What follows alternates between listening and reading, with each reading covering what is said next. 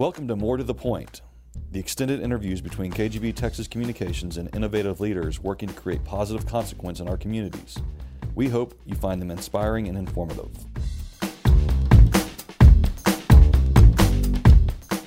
Joining me today is AJ Rodriguez, Executive Vice President of Texas 2036, a nonprofit organization building long-term, data-driven strategies to secure Texas' continued prosperity for years to come. Prior to joining Texas 2036, AJ was CEO of the San Antonio Hispanic Chamber of Commerce. He was an assistant city manager for the city of San Antonio, former vice president of external affairs for Zachary Group, where he oversaw the organization's community investment and philanthropic efforts, media relations, and government affairs. His experience bringing business and civic leaders together to address community challenges led him to join Texas 2036, which we'll talk more about in our episode today. I hope you'll enjoy our conversation with AJ Rodriguez.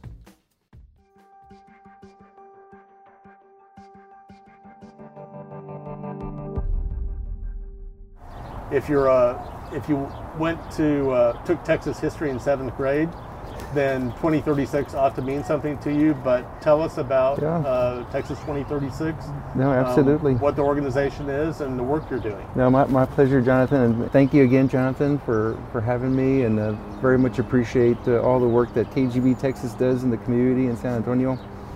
And just so happy to be here in my hometown. I'm usually working in Austin, 3 to 5 days a week for the organization that you mentioned, Texas 2036. I'm very proud to have joined the team with a stellar group, with Margaret Spellings, President CEO of the organization, former Secretary of Education, and of course Tom Luce, who founded the organization.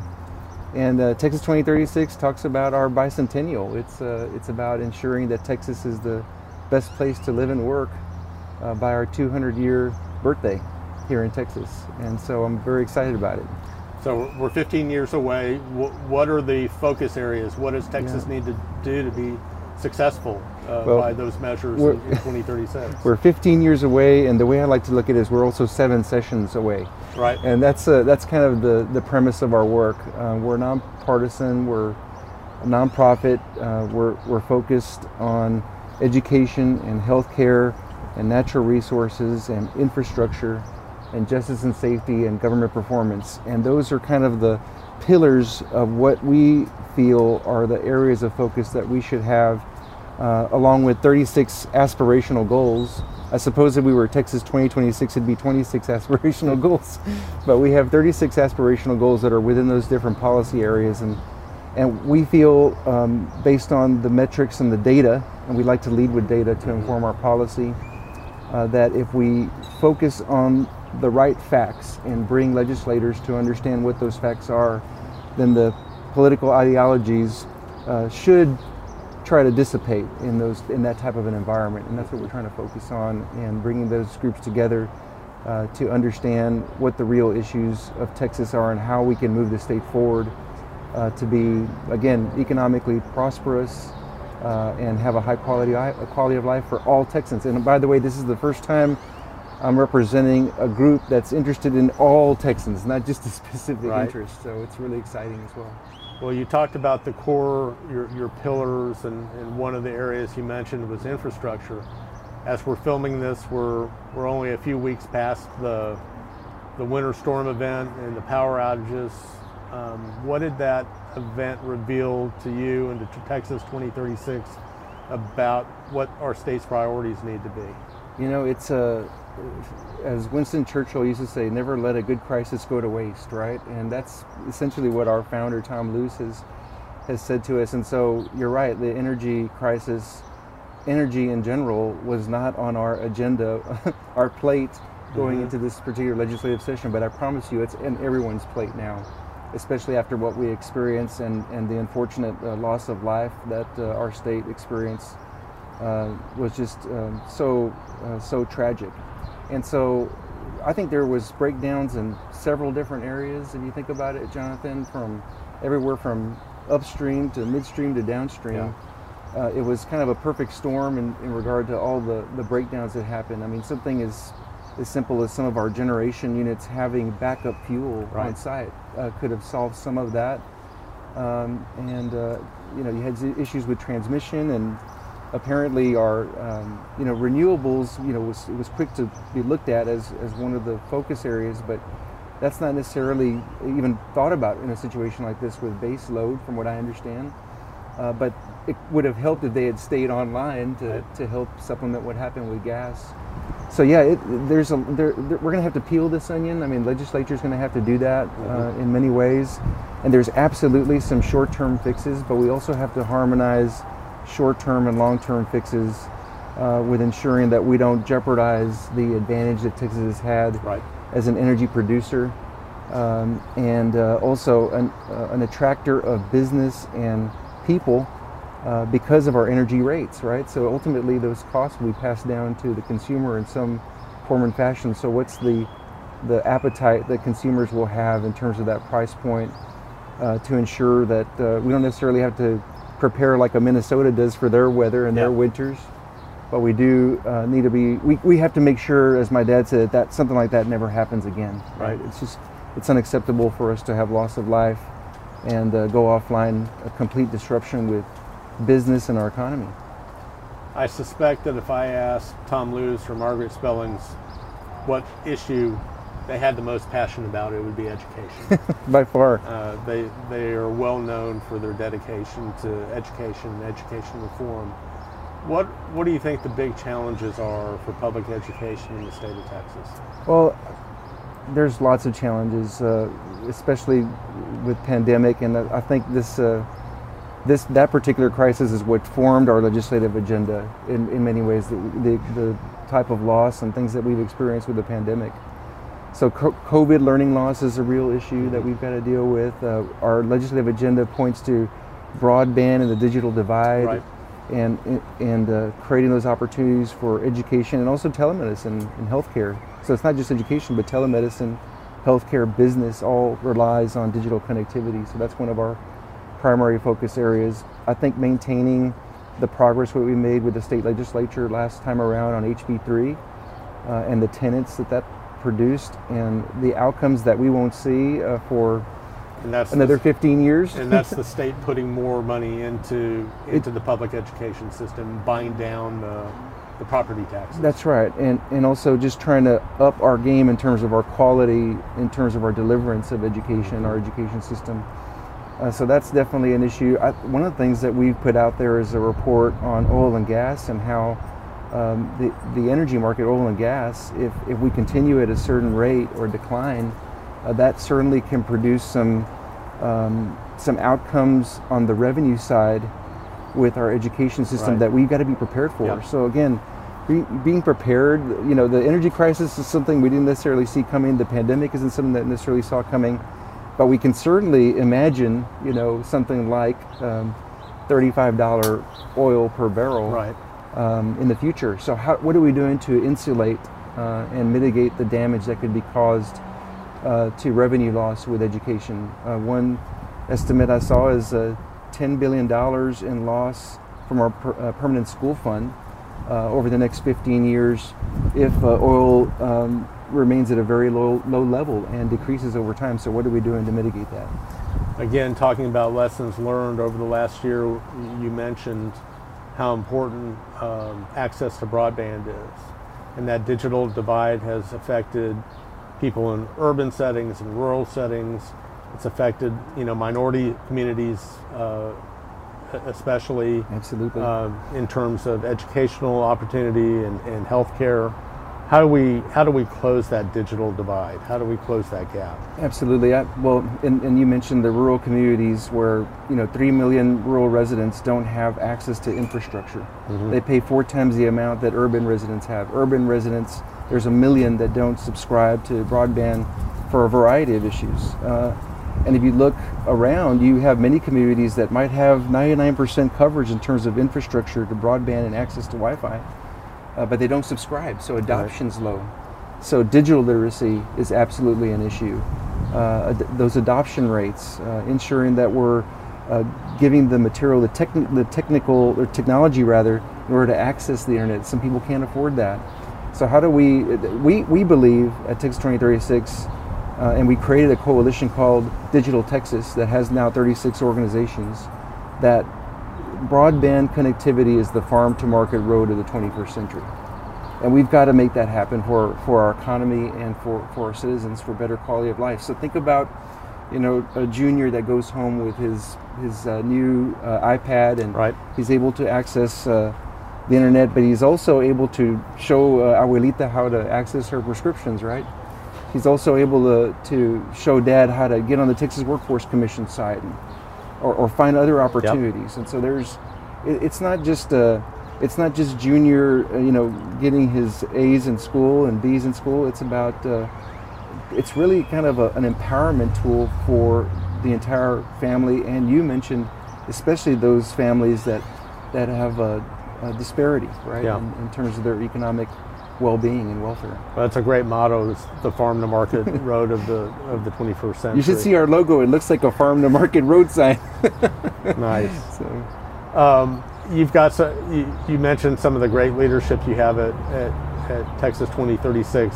Just mention a few of the board members who are from San Antonio. Oh yeah, I would love to. So we're very fortunate to have an incredibly diverse board and team, for that matter, our staff. And I'm not just talking about faces, but diversity of geography and ethnicity and race, and most importantly, diversity of thought. And I think our three members probably embody that very well. And that's Graham Weston, founder of Rackspace, who's on our board. Elaine Mendoza, Conceptual Mindworks, who by the way, was also my chairwoman when I was at the Hispanic Chamber of Commerce. So we go back. And then Cheryl Scully, who I was her deputy city manager for almost 4 years with the city of San Antonio. So she's on our board as well, and former city manager. We're very fortunate to have all three of them. And Elaine, also a member of the Board of Regents for the Texas A&M so higher ed is absolutely an important item for us as well, and it's definitely because of Elaine's influence on our legislative committee and otherwise. I need to wait for the birds. That's awesome, though. So one of the series I did was South Texas birds, and I did a painting of sparrows. Sparrows, yeah. But I used the colors of the sparrow, but changed their form. They're probably thinking, you guys are intruding on our place. Right. All right. Well, that's actually a good break, because I know you're an accomplished artist, and talk about your journey as an artist. When did you realize you had the talent, and when did you really get serious about it? Well, first of all, I appreciate you putting, quote, accomplished in front of artists. And I'd like to joke with my friends and tell them that if I was just an artist, I'd definitely be a starving one. But it's been phenomenal, Jonathan, the journey. I've always drawn. I mean, ever since I can remember, always painted, always drawn, always have loved the arts. And but I have to say that I really, when I was towing the water for the longest time, and I finally took the dive after I took a leadership class over at Zachary called Creative Leadership. And it was really a period and an opportunity of introspection for me. And the premise of the class is you go in and you just work on yourself. Don't think about the business. Focus on what you can do and ensuring that you've got a sense of purpose. And I really kind of leaned into that. And as a result, one of the outcomes, there was many others in my mind, but one of the outcomes was my deliberate intention to focus on my artwork. So that's really in the last 10 years. It was actually in 2012 when I took that course, and then it was a 6-month course, and it was 1 week at a time. We left over to Bernie, and we spent time and just, like I said, focus on ourselves. And as a result of that, I felt like if I'm going to do this and be serious about it and have the discipline around it, then I got to go all in, and I've got to make it a business. Because I knew if I made it a business, I would have the discipline and responsibility to ensure that it keeps going over time, as opposed to these stop-starts, which had been my experience beforehand.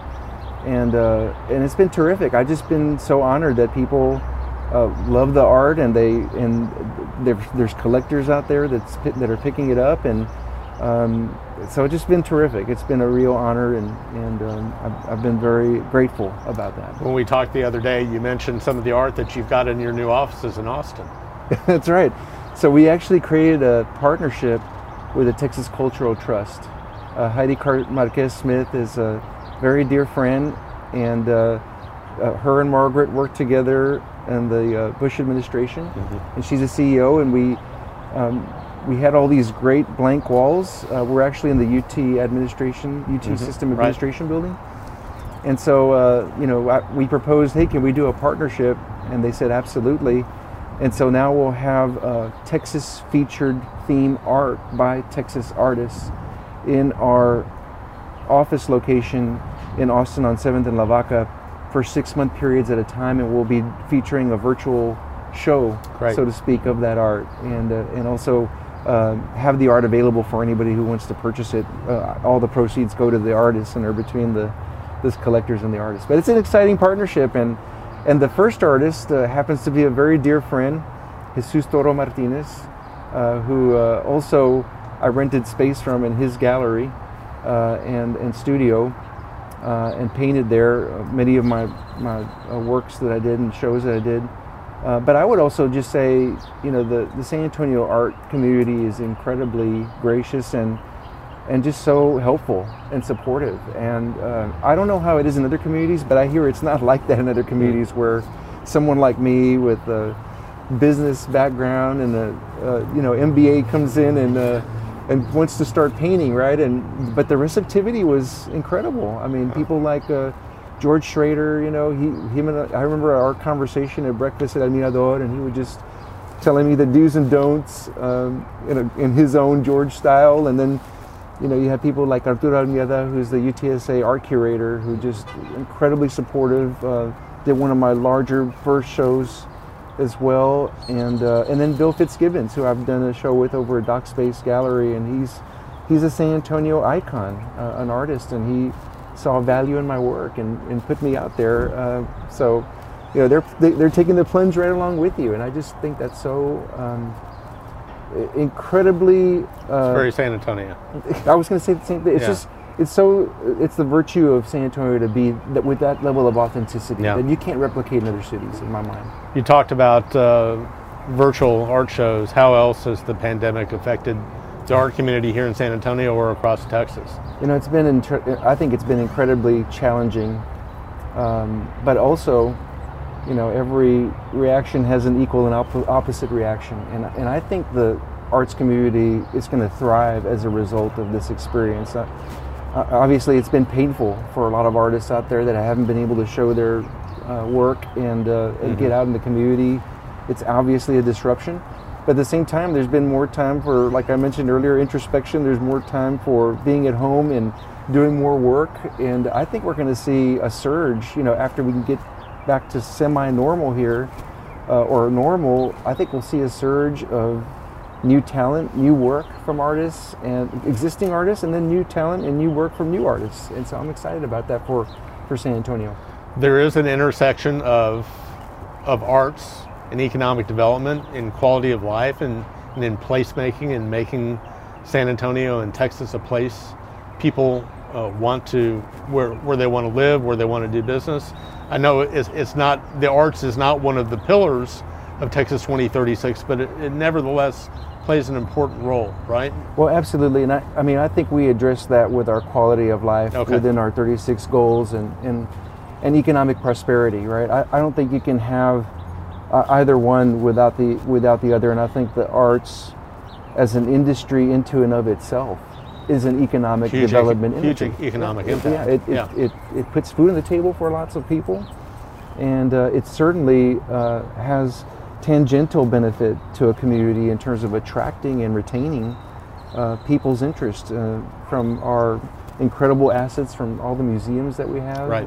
Rich Asti does an amazing job over at the McNay, and everything that's happening at the Whitty and the new developments and the way they're modernizing the Children's Museum, all those really lend to San Antonio. And I would also add, it's not just the arts, but also all what you see right here and with all the public art that's featured with some of our natural settings. All that is the activity that you see here today.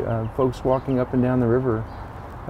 That's about quality of life, and and right now, especially due to the pandemic, a lot of people can choose where they work. You know, people can obviously choose where they work and how they work, and so sense of place and space is really critically important to attracting, high quality talent and staying in good business form. So I'm really excited about all the developments that San Antonio has made, and also ensuring that the arts are part of every capital improvement project as a percentage. I think that's and I'd like to see that amount raised at some point for artists. Well, AJ, thank you for joining us today. Thanks for the great work that you're doing at Texas 2036. We're going to have to check in with you over the next 15 years. We may have to make this an annual segment and get progress reports, but happy to do that. Great organization. It's a worthy effort. Thanks for that. Thanks for your work in the arts community, and thank you for joining us on The Point. Thank you for listening to More to the Point. If you have any questions about this episode or want to learn more about our company, please visit us at kgbtexas.com or email us at podcast@kgbtexas.com.